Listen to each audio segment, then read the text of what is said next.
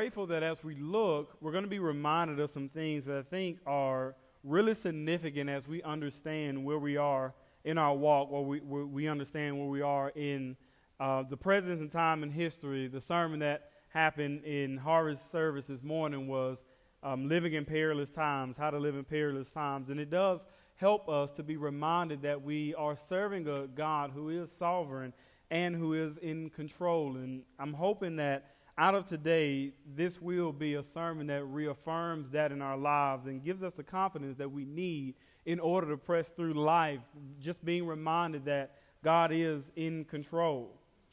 And it is a true fact, it's one of the major themes that we're going to see in our text and all throughout 1 Samuel, that God is sovereign. It is unequivocal that God is in control of everything that happens. And depending on where you may be currently in your life and in your walk, this is either something you want to hear or this is something you don't want to hear. Depending on where you are in your life, knowing that God is in control, if there are some particular traumatic things happening in your life, you may not find a lot of confidence in knowing that He is in control. It may be scary to know that God is in control.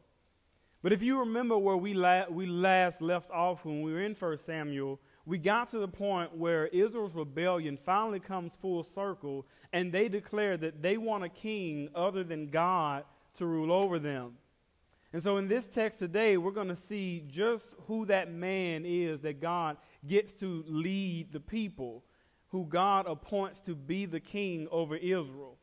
And what I hope that we see today is that even in our own wickedness and even in our own rebellion, that there is nothing that we can do to trump God's control and sovereignty over our lives. Listen, the reason why this is life-changing is because we are all either looking back at some decision in our lives. We are all reflecting back and thinking to ourselves, you know, if I had only made that decision this way, or if I had made that decision that way, then I would be in this place in life, or I'd be further along in my life if I could go back and change some things. Or we are either in the place where there is some major decision looming in our life currently, and we need to know what to do, and because we're afraid to make a decision, we're paralyzed by fear because we think we may make the wrong decision, that our future hinges on our ability to do what's right or wrong. And so with all that, I want to offer you this piece of peace. God was in control, God is in control, and God will always be in control. There's nothing we can do to take God off of His throne. And so we're going to look first today at 1 Samuel Chapter 9, we're going to begin at the first verse, and we'll work our way down. 1 Samuel chapter 9, verse 1. It says, there was a man of Benjamin whose name was Kish, the son of Abiel, son of Zeror, son of Bacharath, son of Aphiah, a Benjaminite, a man of wealth. And he had a son whose name was Saul, a handsome young man. There was not a man among the people of Israel more handsome than he.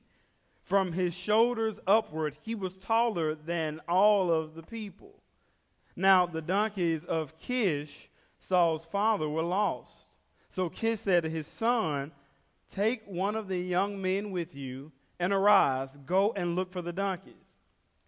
And he passed through the hill country of Ephraim and passed through the land of Shalisha, but they did not find them. And they passed through the land of Shalom, but they were not there. Then they passed through the land of Benjamin, but again they did not find them. When they came to the land of Zuph, Saul said to his servant who was with him, come, let us go back, unless my father stops caring about the donkeys and becomes anxious about us. But he said to him, behold, there is a man of God in this city, and he is a man who is held in honor. All that he says comes true. So now let us go there. Perhaps he can tell us the way we should go. Then Saul said to his servant, but if we go, what can we bring the man? For the bread in our sacks is gone, and there is no present to bring to the man of God. What do we have?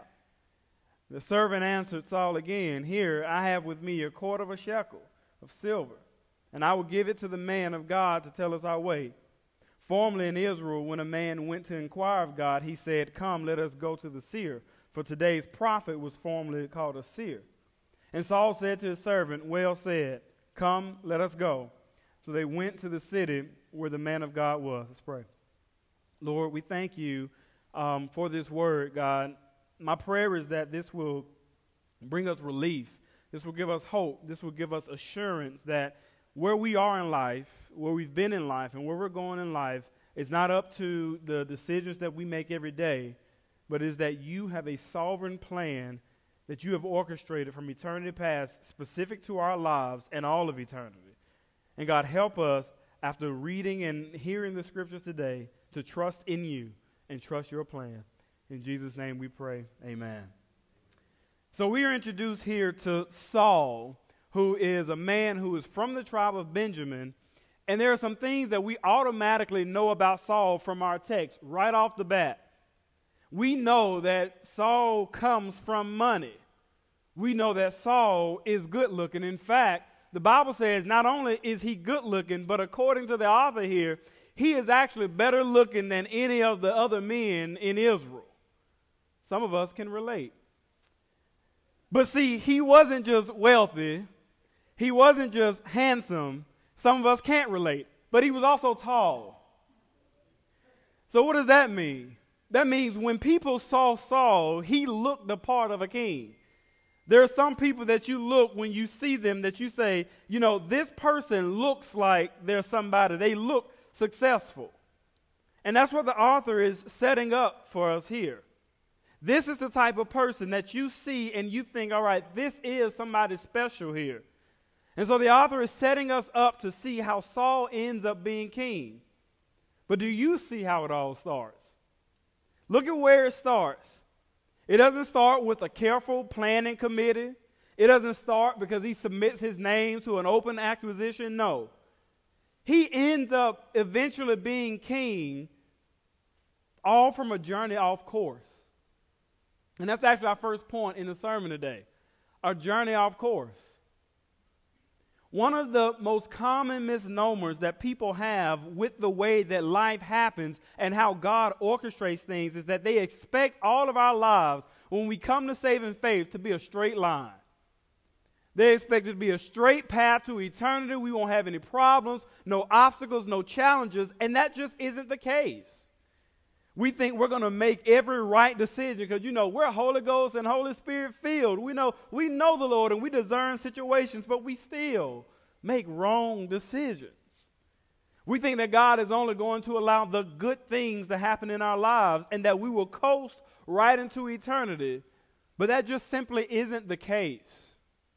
Our walk with Christ, in reality, is a series of journeys off course. We feel like we are constantly feeling the bumps and the bruises from having been off-road for so long. Saul's eventual ascension to the monarchy is an unusual one. He starts here because he was actually looking for two of his dad's missing donkeys.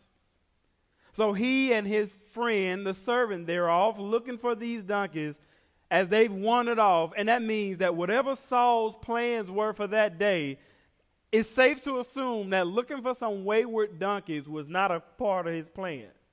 Probably wasn't his agenda for the day. Not only that, though, but after looking for a while, Saul himself actually decides, you know what?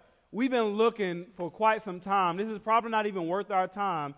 And we've been gone so long that my dad's probably just going to start worrying about us rather than the donkey. So let's just go ahead, turn back, and go home.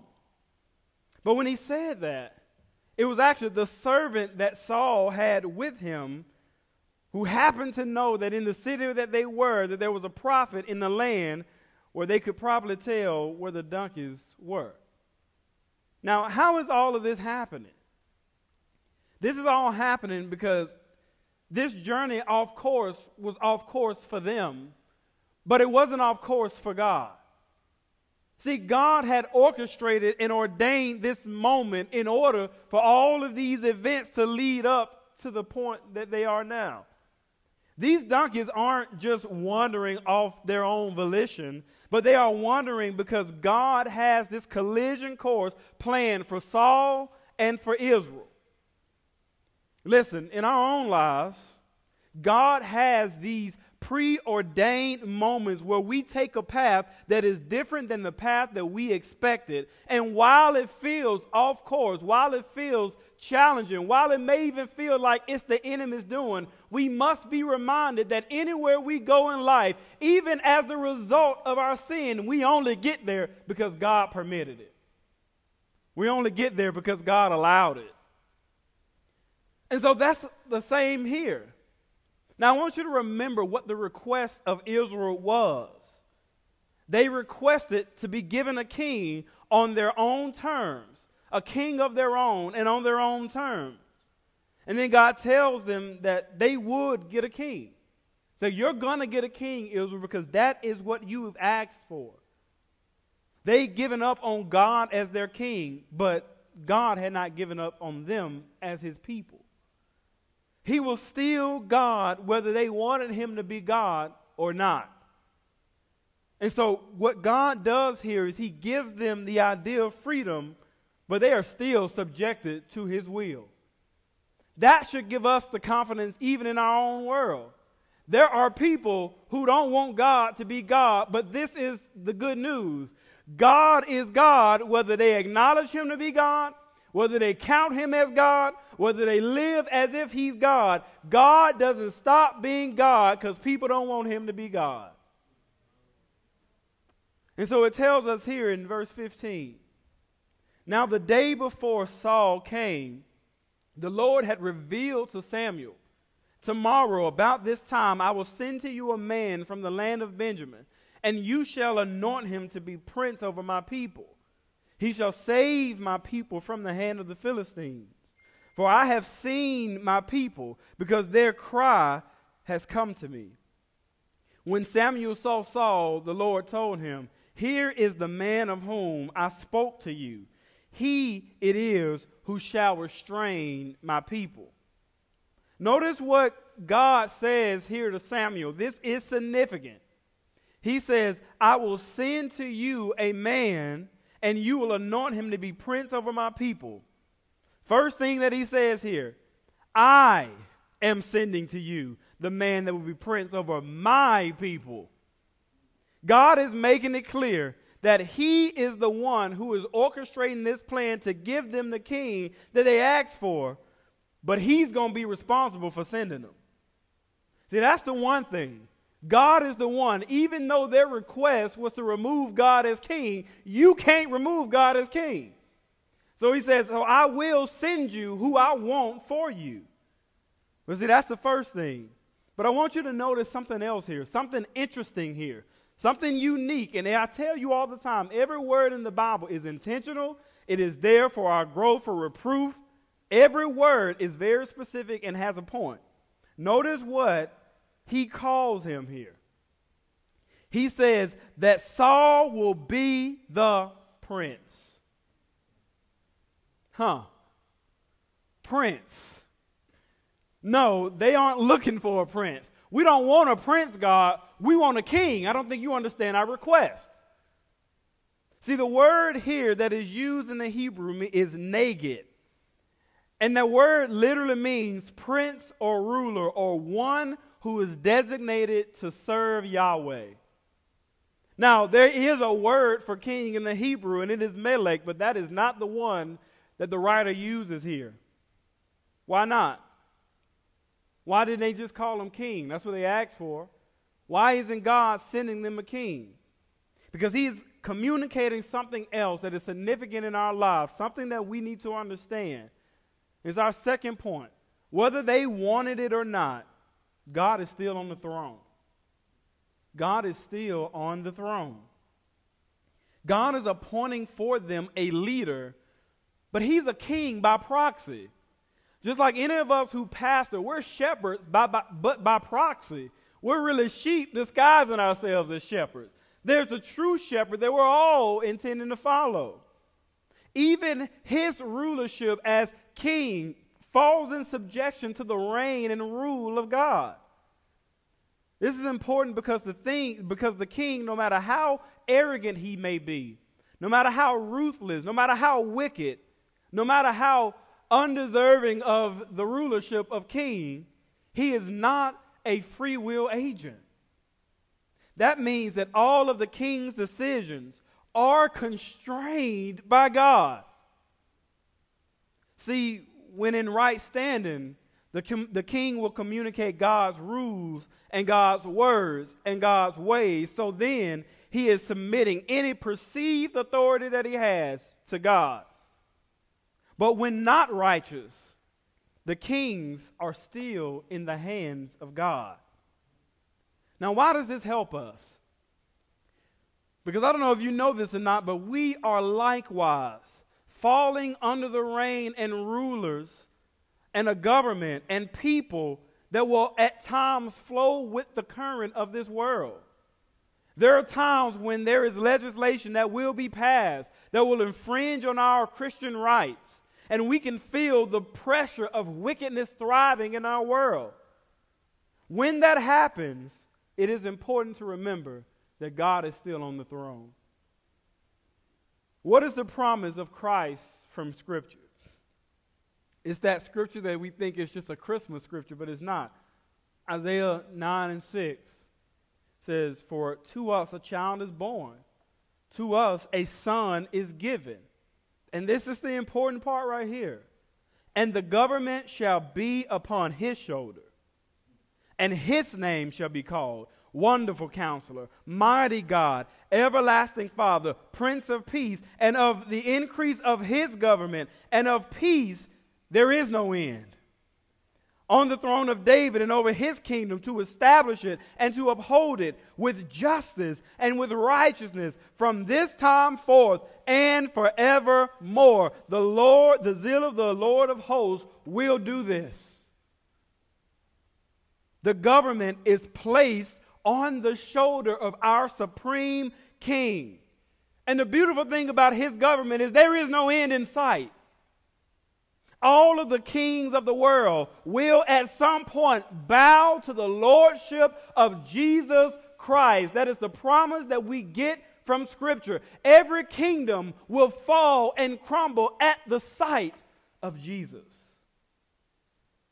When we look in our own world, when we see things like rising gas prices, when we see our economy being ravaged, when we see death happening, we see sickness like we've seen, we must remind ourselves that this is not escaping the sovereignty and the control of God. That God is allowing it to happen, but that he is still on the throne, holding the world together by the word of his power. So that means that any president, any government that takes rule, any legislation that passes has done so under the guardrails of God's control. And while the immediacy of the things that the government and legislation does can impact us, can even hurt us, it can even affect us because we don't have the luxury of foresight. And that means that at times we cannot see the full working of the picture that God is painting for us, but we must be reminded the picture is being painted. Should that relieve us? Yes. Should that give us peace? It should. And let me tell you why all of this is important. Because if God can orchestrate the world from eternity past, he can will a plan of salvation together for believers before believers ever believed.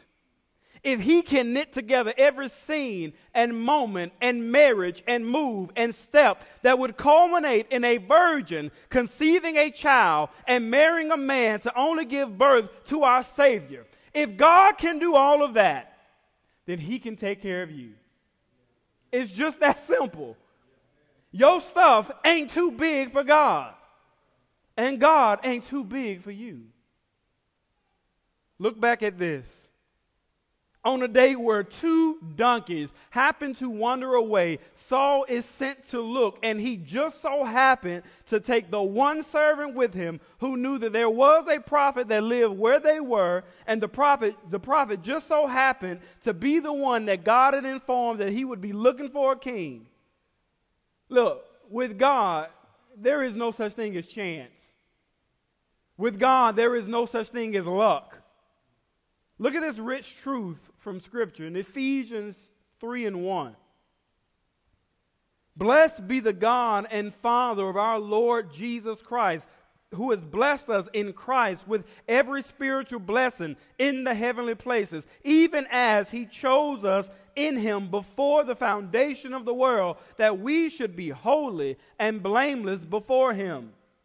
In love, he predestined us for adoption to himself as sons through Jesus Christ, according to the purpose of his will, to the praise of his glorious grace, with which he has blessed us in the beloved.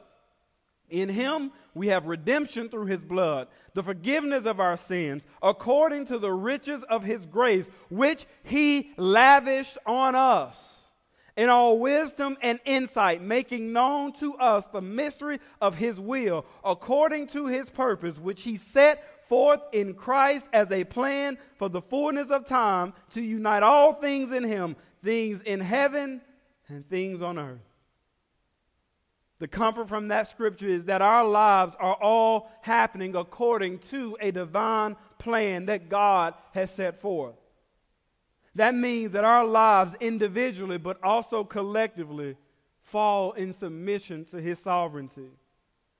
And I'll be the first to tell you, there are some things that have happened in my life. There are some decisions I've made. There are some people I've hurt and offended that God permitted it to happen, and I don't understand all of it. And I can say that initially, it doesn't make sense that God would even allow a king to be over his people in Israel who he knew would defect. But that brings us to our third and final point.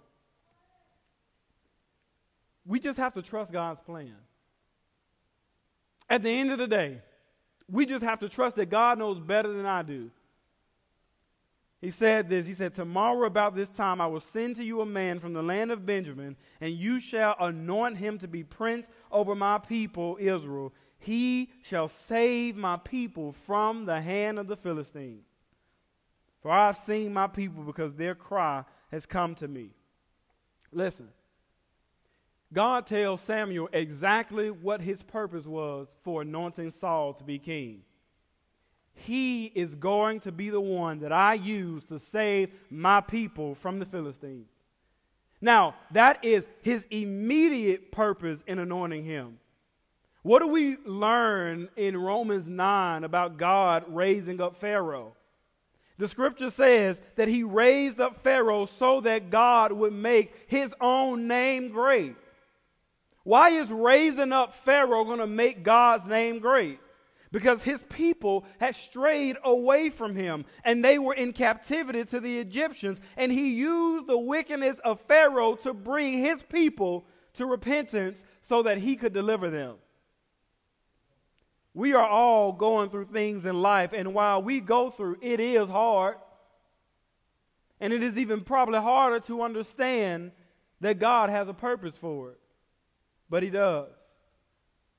And it is to reveal to you a greater knowledge and quality of himself. How many things can you look back at in your life and now see how God was actually working things together? I want to share this story with you. It was actually in the commentary that I used to walk through 1 Samuel. And it is a bit of a long story, but it was such a pivotal example of God's sovereignty, and it did not come from a Christian source. It came from a secular source in the 40s. On January 10th, 1948, just over 2 years after the conclusion of World War II, Marcel Sternberger got on a train in the Brooklyn subway he had never been on before. Now, normally he actually took a different line, but he had changed his schedule in order to visit a sick friend that morning and was now boarding a noon train to get to work. But when he got on, the train was full. But just as he stepped onto the train, one man jumped up and ran off, realizing he was about to miss his station.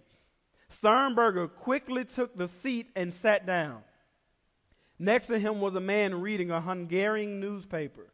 Sternberger had been born in Hungary, and though he would not normally strike up a conversation with strangers in the subway, he actually felt compelled to say something. So he looked over the man's shoulder and said in Hungarian, "I hope you don't mind if I glance at your paper." The man was surprised to be addressed in his native language, and during the half-hour ride to town, they became acquainted. Sternberger's companion voluntarily shared his tragic story. His name was Paskin, and he had been a law student when the war started. Now, he was eventually put into a labor battalion and then sent to Ukraine. Later, he was captured by the Russians, and they put him to burying the German dead. Now, after the war, he covered hundreds of miles on foot, and he returned to his home in Debrecen, Hungary, and discovered his entire family was gone.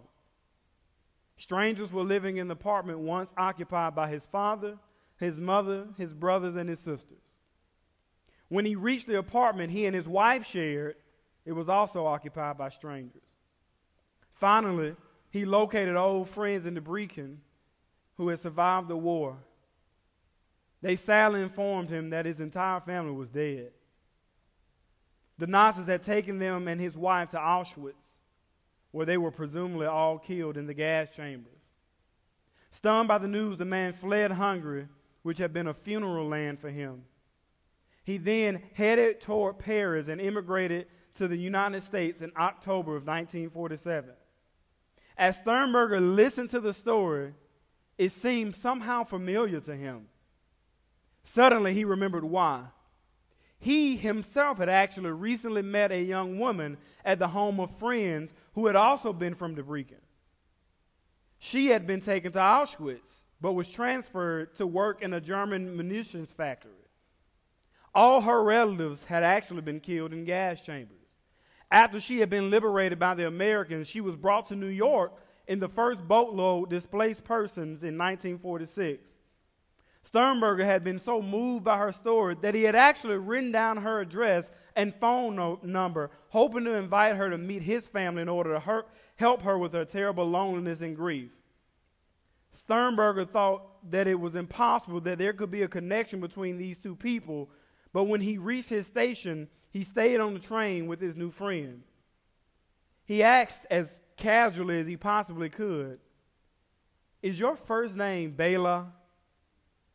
And the man went pale. He said, "Yes. How did you know that?"